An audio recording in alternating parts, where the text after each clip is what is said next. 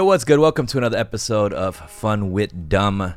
We're here in my Koreatown headquarters, joined by a friend that we actually haven't talked in a long time. This is first time catching up in months, maybe even a year. I don't know.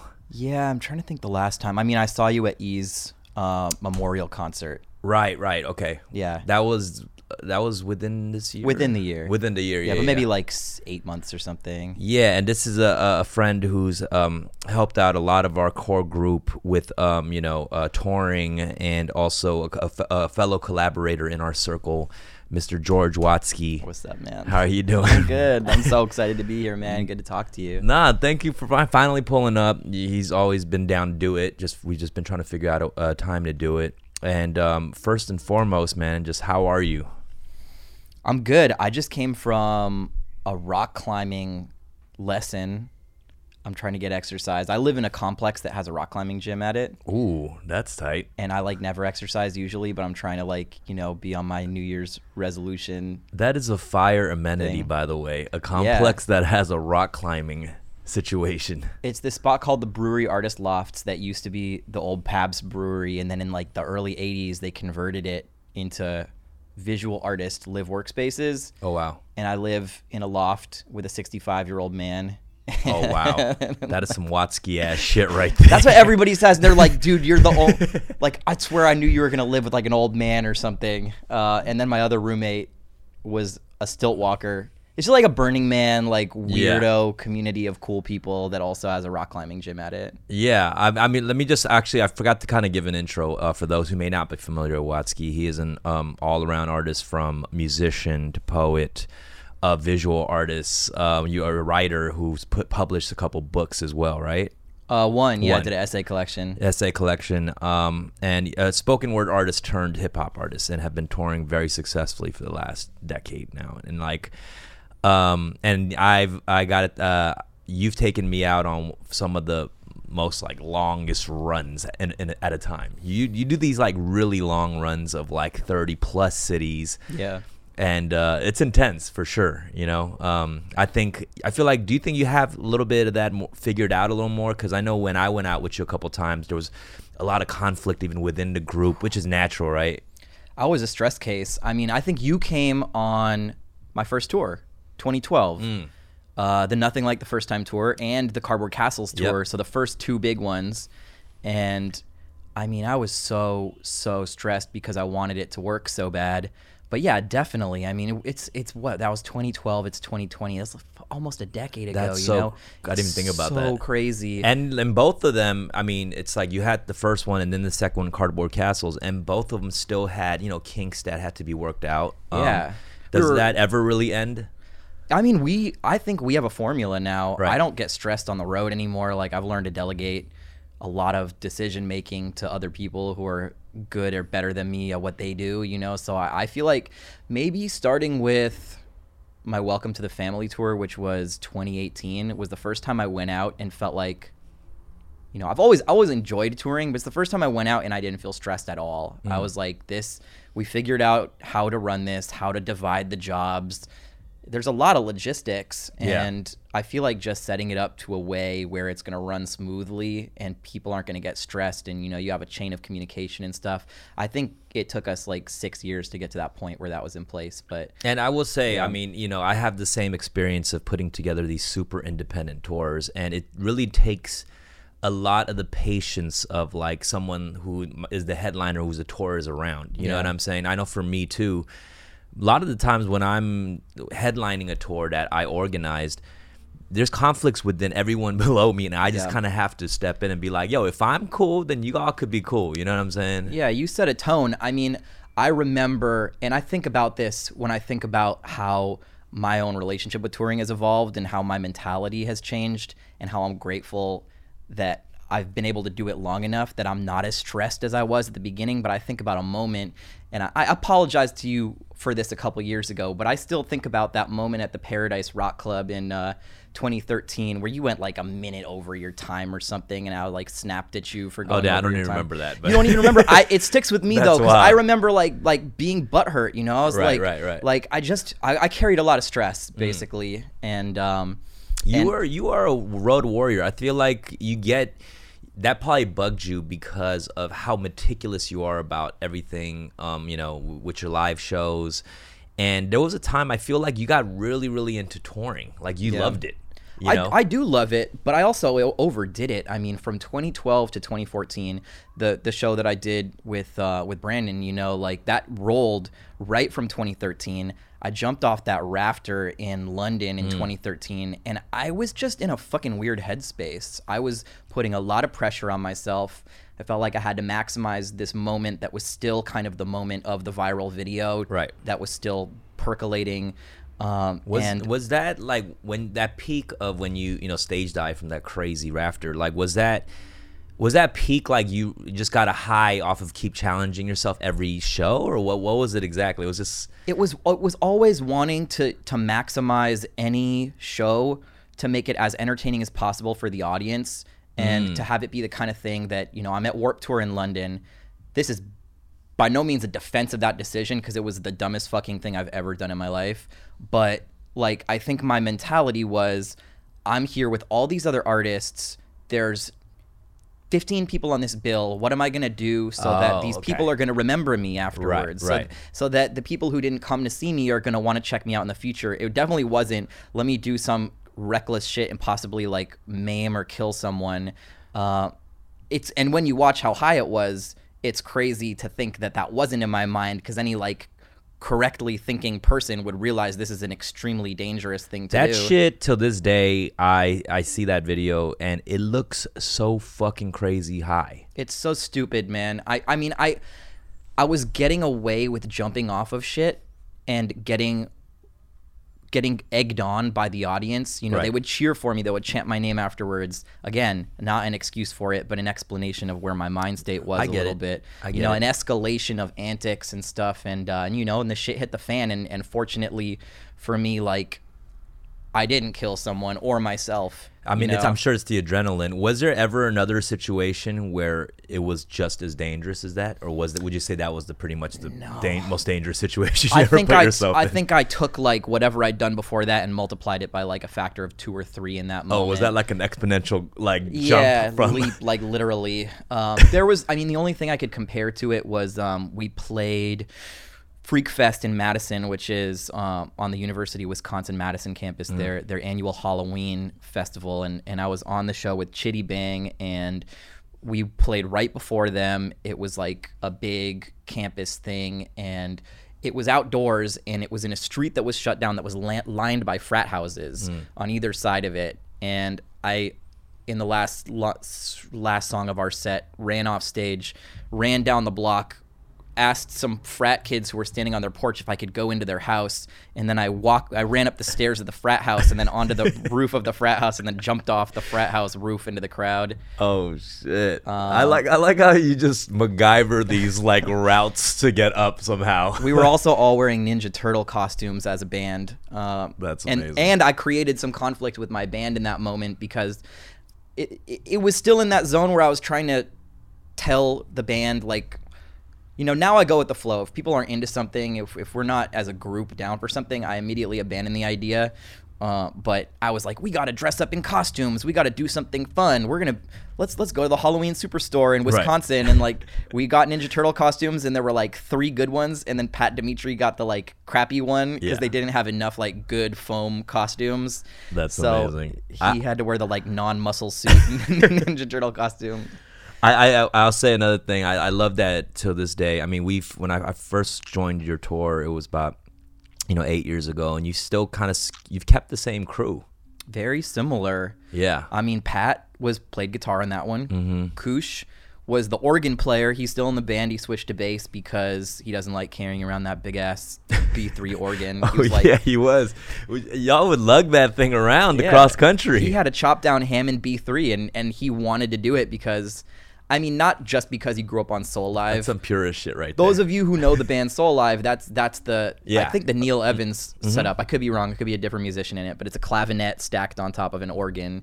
And Koosh is really good at multiple and stuff. But then he realized like this is fucking That was heavy. some purist shit right It's there. cool. I mean, it's on the live album from that tour. But yeah, he's just plays bass now and plugs in. And Yeah, I mean, and then also even in this, you got an upcoming tour, but you have all these like a lot of the opening acts are people you've rocked with for like last 10 years. You know. Yeah, I mean, what I tried to do this time was bring a main support who could ride the bus with us and do the whole tour, and then have the other acts who wouldn't have to commit to as long a section of the tour, who are like all the homies from the past, and for like Spose or Wax or Chukudi, who used to drum for me, who is still the homie. He's playing LA.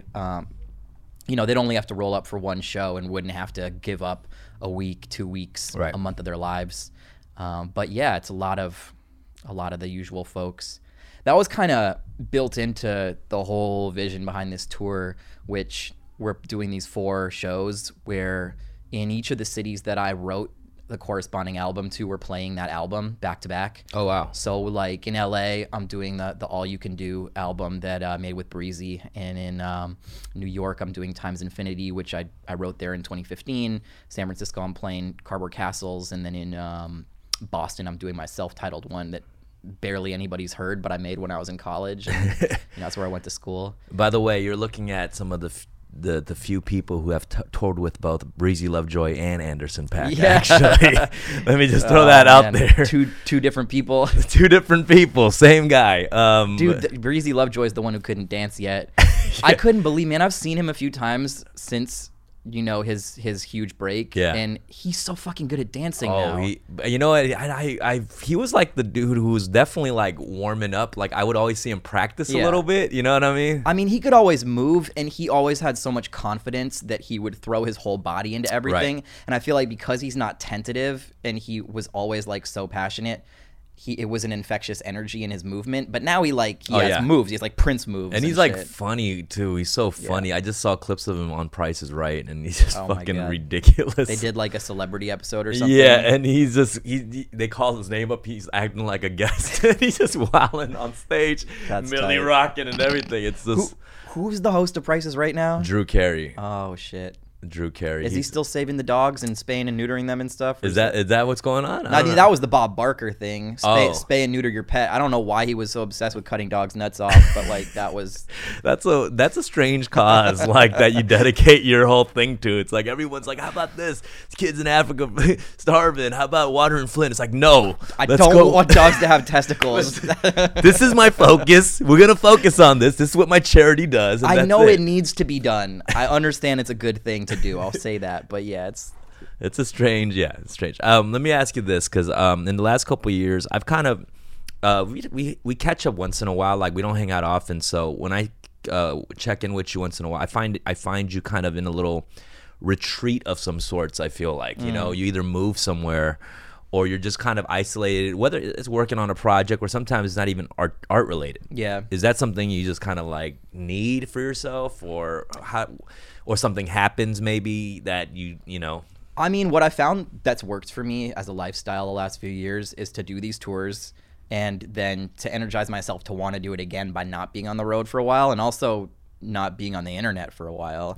So I'll like get off social media for 4 or 5 months, and I'll try to get my head straight and figure out like, what's the next phase of what I'm gonna do. Try to grow as a person. Try to have that reflected in my next album, my next project. And the way that's been the last few years is that I've subletted some spot and lived at some like new place because I've been moving around and had my shit in storage.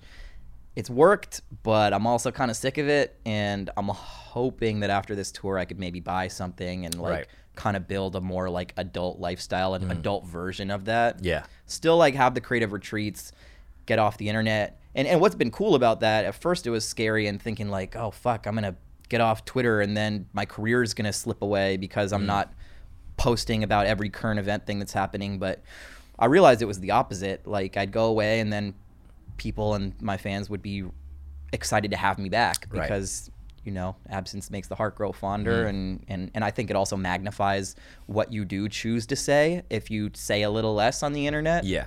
So it's been nice. I feel that I'm doing a little too much on the internet right now, but I actually need that kind of detox soon actually, and I've been thinking about that a lot. This episode of Fun with Dumb is brought to you by BetterHelp. Is there something out there that's interfering with your happiness? Well, BetterHelp Online Counseling is here for you. I know in the Asian community, therapy is very taboo. We didn't have that really growing up. We kind of had this like get over it mentality, and there's a lot of built up trauma in our community. So even for me, therapy was something I was scared of, but I've used their service here, and they connect you with professional counselors in a very safe and private online environment. You can get help on your own time, at your own pace. You can schedule secure video or phone sessions, and you can even do this through chat and text with your therapist. We got licensed professional counselors that specialize in depression, stress, anxiety, relationships, sleeping, trauma, anger, family conflicts, LGBT matters, grief, self-esteem. And anything you share is completely confidential. They have 3,000 U.S. licensed therapists all across 50 states. I think this is a great service for anybody who might be nervous about therapy.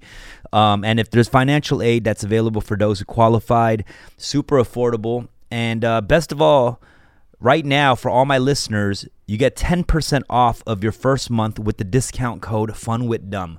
So all my Fun with Dumb listeners get 10% off your first month with discount code FUNWITHDUMB. That's no spaces. So go to betterhelp.com/funwithdumb to get that 10% off. You fill out a questionnaire to help them assess your needs and get they match you up with the counselors that you'll love.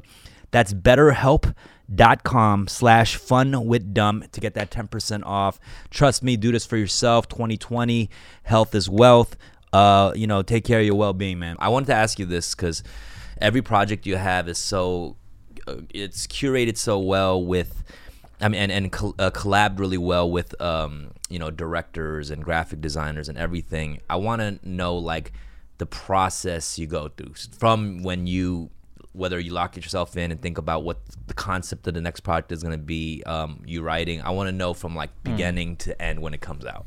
I mean, I'll talk about the context of this next project that I'm doing because that's like the escalation of kind of how I've been looking at them for the last few albums, which is after I did my 2016 album, Times Infinity, which was 18 tracks, and you were on the last track, Exquisite Corpse. Mm-hmm. The whole idea was to have the most minimalist is an aesthetic where you boil things down to their most essential components and then have something that's like really tasty and just a few lines defining what you want people to think. That was a maximalist album. It was like horns, strings, 18 tracks, concept songs, like songs from different people's perspectives, songs that are 4 verses long and that they change it completely in the middle of the song, and then a 4-song suite with classical music at the end that tells the story of all these interconnected stories. And then after that album ends, it has an 8-minute bonus song after 3 minutes of silence that has like 7 guest rappers on it. I wanted it to be like so extreme that it's like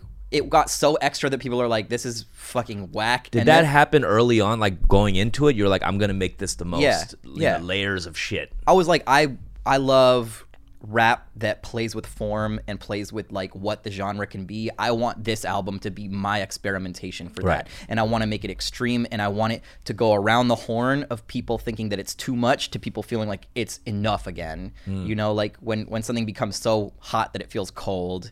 And then after that, I put out a 9-track album called Complaint in last year that I think maybe some of my fans were a little bit surprised by its lack of ambition because it was only 9 songs. It was like a breakup album. It had pop elements and stuff.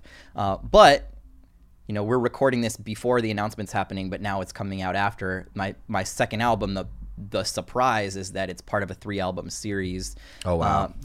I've been sitting on this reveal. Like, I fucking hate keeping secrets, but my thought process was, okay, I did this really ambitious album.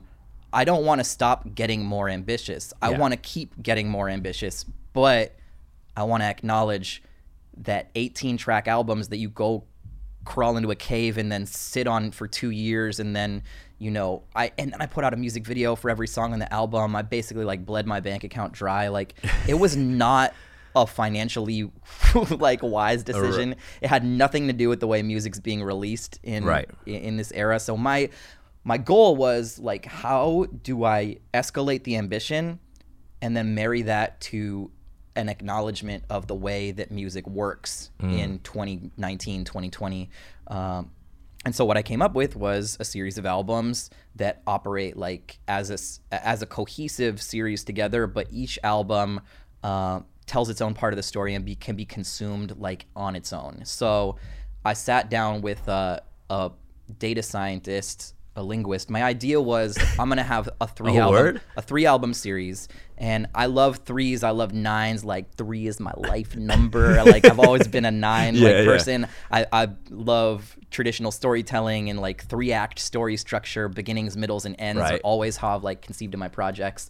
So I was like, okay, I want this project to be based around threes and triangles, and I started like dropping in these 3 concentric triangle hints even before my album came out, because I wanted people to see retroactively all of the clues that I was going to plant about the significance of this, that once they get the second album and the third album in the series, they're going to be able to experience deeper layers of meaning in the first project than they experienced the first time around. And is it like a beginning, middle, end feel? Yeah, and so this data scientist, this guy named Bernie Beckerman, who I've known from San Francisco for years, and then went off to be this like PhD candidate at the University of Chicago in data science. At first I was trying to do this on a sheet of paper where I wanted each of the albums to have block text for the title, and Complaint on its cover is in big block letters, COMPLAINT, 3 columns and 3 rows. And I said to Bernie, like, I want this series of albums to have a word puzzle that when you put the 3 covers next to each other, you can read the title on each of the covers, but you can also read across the 3 covers that they're basically like, you know, this organism that exists together. And so we created this set of rules before knowing what the titles were, an algorithm that told the computer what the rules were and then fed the English dictionary into it. And the rule was you needed to be able to read it across each row and then also within each cover. Shit. It was crazy because it was an experiment, you know. It might not have worked. It might have been these words that it gave us that are like, you know, so crappy and like gimmicky that I would never want to write an album around it. And then it spit out one answer. Okay. One set of 3 words that worked this way in the whole English language that interlocked this way. And I'm not going to say the third one because I'm not talking about that yet, but the first one was Complaint, and the second one was Placement, and the third one is soon to be revealed. Well, in like a year or something, I don't know, or 2 years, who knows how long it'll take me. That's interesting. I'll tell you if you just bleep it out or something. No, you can tell me later. I could wait too. I'll show you, because I had a little 3D object made that was my promo video of releasing this thing, and I had it like made into a piece of brass that I could sort of like, without explaining what it was happening, show people how I was doing this. So Complaint was the first one, Placement's the second one. And you're gonna put it here? I left the third side blank because, you know, I'm not talking about that yet. But basically you can read it reflectively, and this will be a key to a door you can unlock hundreds of years from now. Goes to the champagne room. That'll have the rhyme books of Watsky. Yeah. And whatever you choose to do with those rhyme books, aliens. Yeah. We'll see. So anyway, everything flows from the original, you know, your first question, like, how do I come up with the idea? And how do I fill in everything else? The original idea is just, I want to do this segmented project. It's in 3 series. Each album has 9 tracks on it. So it's going to be 27 tracks of this like whole project overall. And then every like artistic choice, visually, music videos, the tour itself, flows from that first decision. Right. And then like, what's the organic choice that, you know, comes from that. And, and then to try to treat every element to it with just the same care. That's why I'm doing those 4 albums in different cities, because Placement, to me, what I interpreted that to be was the album about the city I grew up in, the places that made me who I am. And whereas Complaint was about a very small, like zoomed in portion of my life, that like few months I was living in when I wrote it, the breakup I was going through. Placement is about people and environment, and I was like, why not go into the environments where I made my albums and perform them? That's tight. Did you feel like when the words came back, like it was like a sign? Yeah. Did you feel like that? Hell yeah. And I'm not like, I'm the most skeptical motherfucker in my friend group. Like, I'm pretty much agnostic, leaning atheist. I don't really believe in fate, but I also believe in saying yes to things that present themselves to you. Yeah. And when those words came back, I was like, I'm going to spend the next 3 years of my life doing this. What if it was some bullshit word? Would you have made a whole... No. Like, goober. Well, it's like... It would have been tough if it was really like riding the fence between a bullshit word. Yeah. If it was super bullshit, like, you know, booger or like fart sniffer or something, or like, you know, like... You're like, fuck, how am I going to make this deep? Yeah. Shit. And honestly, placement was the one word that was like kind of the fence sitting word. I was like, this seems kind of vague. Right. But the more I thought about it, the more I found my own meaning in it. That's cool. And like, you know, I have all this like rhythmic rap that I do. I feel like syllable placement had something to do with that. And like, you know, if I end up exploring privilege, like placement, displacement, like people moving around, it felt actually more relevant the more I started to think about it. That's sick, bro. I want to talk a little bit about your music videos too, because I'm always inspired by your music videos. I'm a dude who, you know, wants to do non-traditional hip hop videos too, and you're like, I've always tried some shit with my budgets. You know, we all try to do finesse some stuff, but you've had some really great videos, and I think a big part of that is like you collaborate with a lot of people who are equally as passionate about just making it work, whether there's a big budget or not, but also like. You went to like school with some of these people too, right? Yeah. You went to Emerson. Yep, in Boston. And which a lot of artists. Sorry, that's cool. That's a Korean chatting app. What is that sound? That's when you get a message. It's Kakao. It's the Korean like WhatsApp. Oh. It says, you uncultured fuck. No, I'm kidding. My bad. I'm kidding. But yeah, I mean, let's talk about like that. I mean, is this something like right out of school you guys just kept in touch and just continued that relationship? Or did you guys also collaborate in school? The people who became my closest music video collaborators, well, one of them, Jackson Adams, he's been like one of my best friends from Emerson since sophomore year. Shout out Jackson. Also, shout out Jackson Adams. Directed and co-wrote with me on Run DMZ. Yep, he's the man. But most of the other like heavy music video collaborators of mine, Brad Simpson, Alan Gwizdowski, Jess Dunlap, I met them in LA like a year after graduation. But I met them because they were running in the same circle as my filmmaking friends. So yeah, I mean, my music videos are good because of the people that I collaborate with, like super talented cinematographers, and I'm really involved, but the reason they look good is because of the talented people that are willing to keep working with me.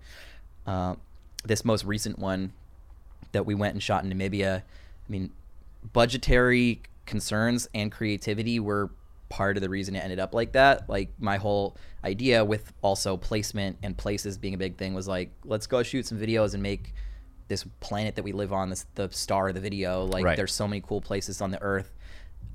I ended up spending a lot of money on these like 15, 20 person crew videos in LA just to pay people like a reasonable day rate for them.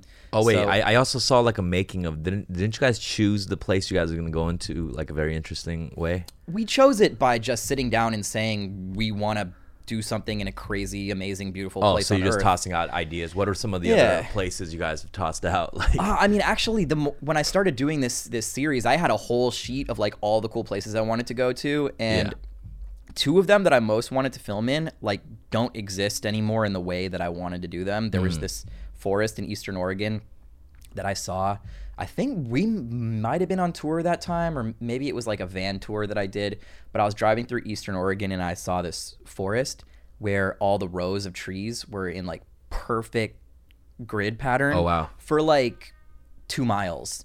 And they were really tall. They were like 40-foot, huge, like not pine trees. They're the kind of deciduous trees. They lose their leaves in the fall. And I went and looked at pictures of this place in the fall, and it's fucking crazy. You're in this like matrix of trees, and people go shoot like wedding photos and stuff there. They have to sneak over a fence to do it.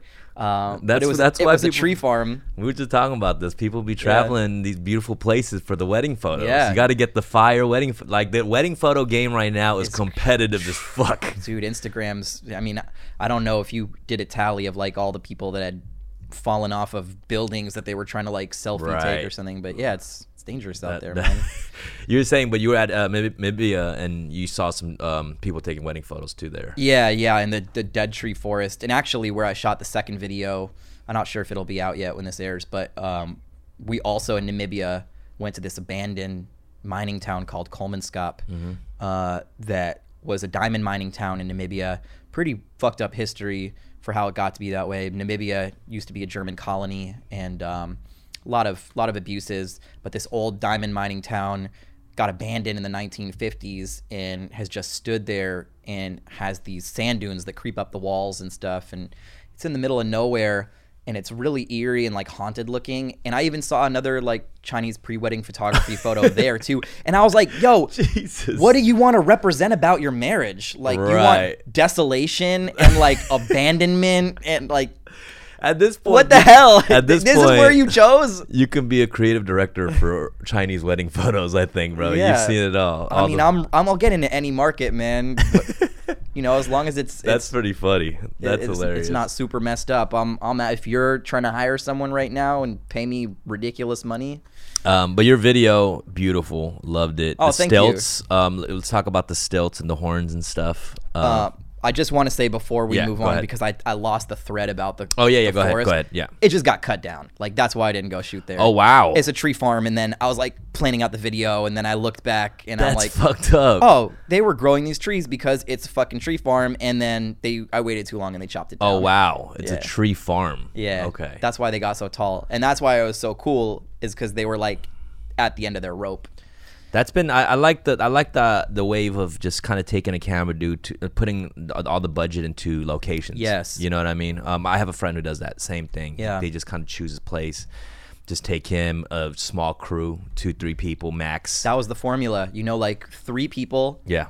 Pay the few people that are involved really well, but you know, like trim all the fat that you can, basically. Right. And as many hats as you can wear yourself as an artist, wear them. Learn a skill.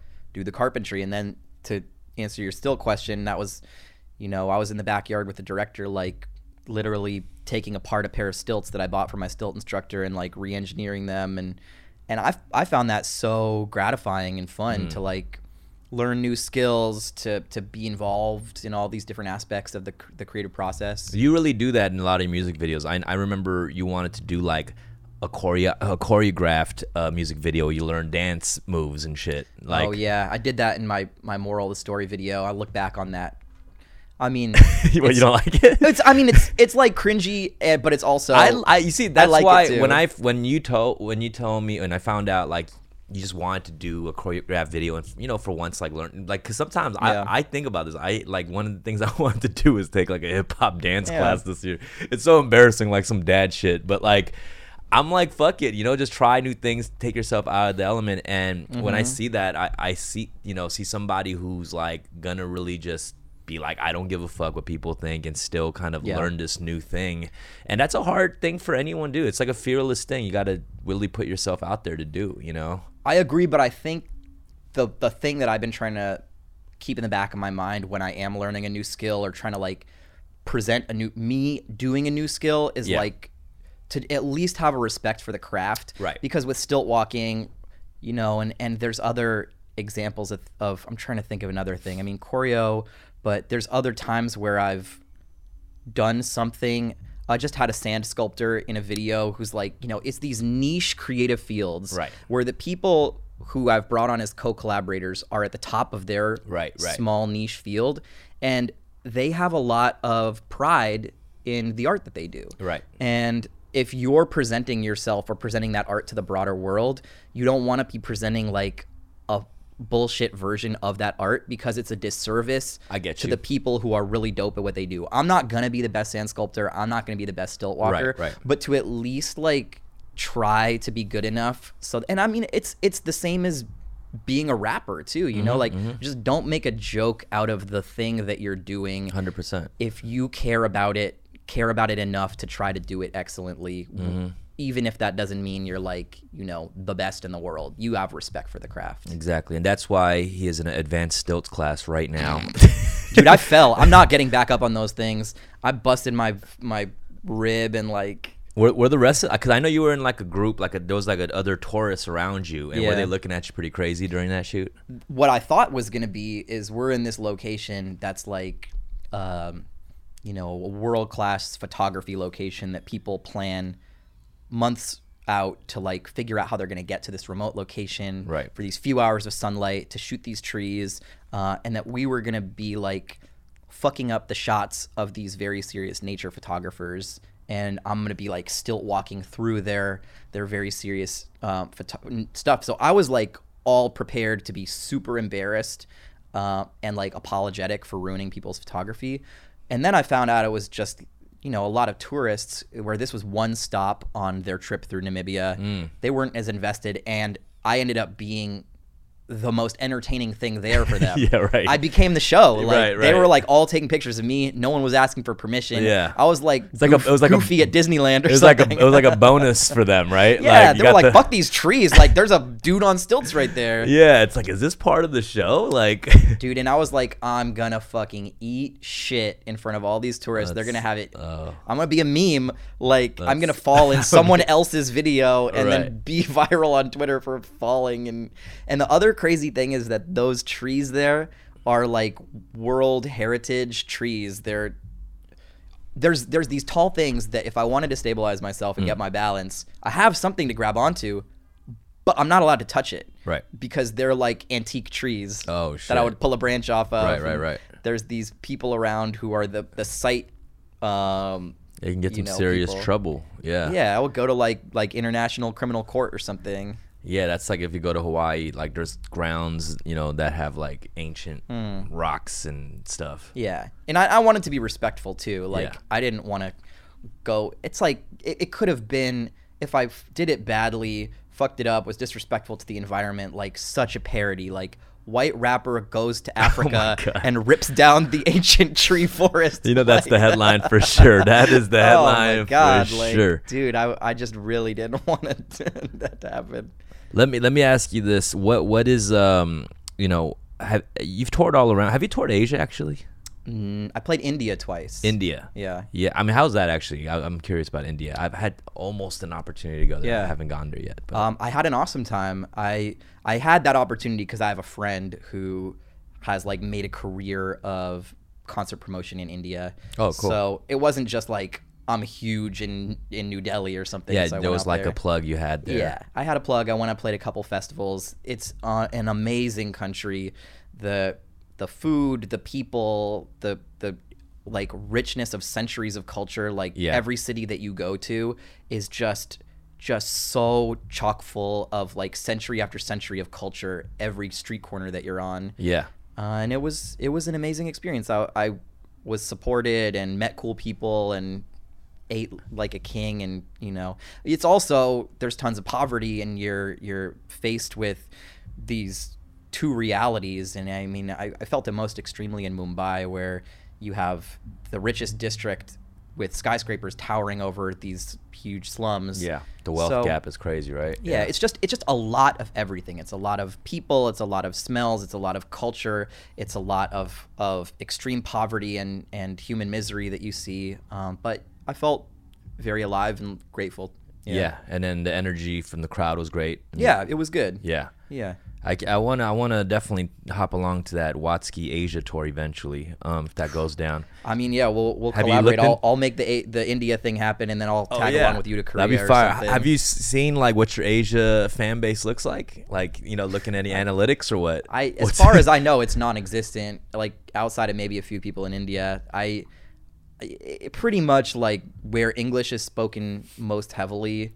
That's where I have fans. I find that interesting. We've gone to places though in Europe where, you know, English is not the number one language, and I'm not the number one, but people barely speaking. We went to Milan, Yeah. And I remember not many spoke English there, but I it was don't, also, I don't know if you remember this, but that show bombed. Yeah, like, yeah. There were like 12 people at that To show. be fair, that's true. That I is haven't been true. back to Italy since then because nobody came to this You're right, big-ass right. warehouse show. I will say that Europe tour was one of the most interesting Yeah. for me because, you know, it was definitely outside my comfort zone. And in going to these places, we drove around Europe, Yeah. took ferries, and we were in places that like I never thought we would have toured, you know, because there's these European stops usually through festivals, you know, but these were just like we're playing venues like a band, like a local band who's traveling through Europe. It was Yeah. sick. That's Man, it's the power of the internet, man. It's crazy. that was fire, bro. I remember that Milan show particularly because the English was not No. getting through. No, I did a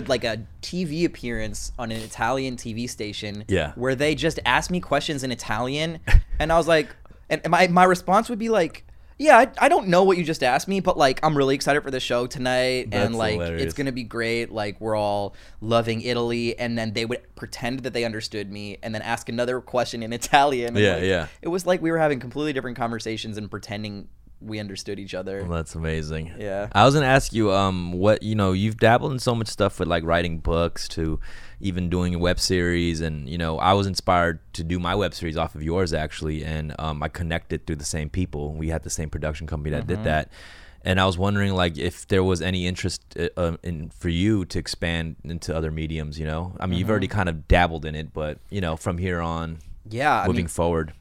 I've been trying to speak a novel into existence for like 3 years since I wrote my essay collection. and I Fiction or just- nonfiction? Fiction. Fiction. Yeah, I've done so much autobiographical writing for most of my life that I Right. really want to turn that corner That could be sick. and write other people's stories. I just haven't been able to carve the time out, and I really wanted to do it before this tour, but I didn't make it happen, and I'm not used to setting goals like that and not accomplishing them. So hopefully after this tour I will. What I really want to do is be able to write a novel and then turn it into a screenplay, and you know, make some inroads to like narrative filmmaking too.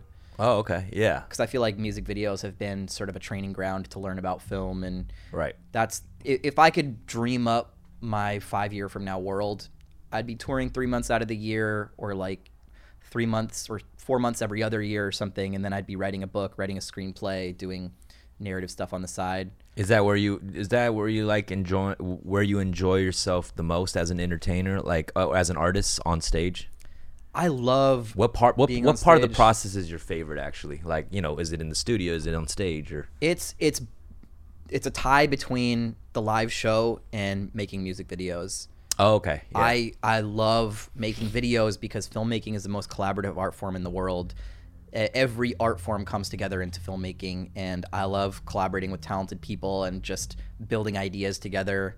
I do So, too. I find yeah. that to be one of the most stressful though. Out of all the sections, the music video part is stressful, and it's very stressful afterwards when you're going back and forth with the footage. I feel like sometimes Yeah. I'll get like edit, and like I dread opening the email. I started editing my own stuff. Oh, really? Or at least editing it with the director. So Yeah, like we're that's going back great. and forth. That's with good. it. I Yeah. feel like that's the way to do it. And yeah, I mean, and just for all the cats out there, you know, every independent artist, you're pretty much co-directing the music video always. You know, you're always there and helping out. There's like only a few videos I was like, take the wheel. Yeah. You know. I did that a couple times. I let my buddy Carlos take the wheel on this one.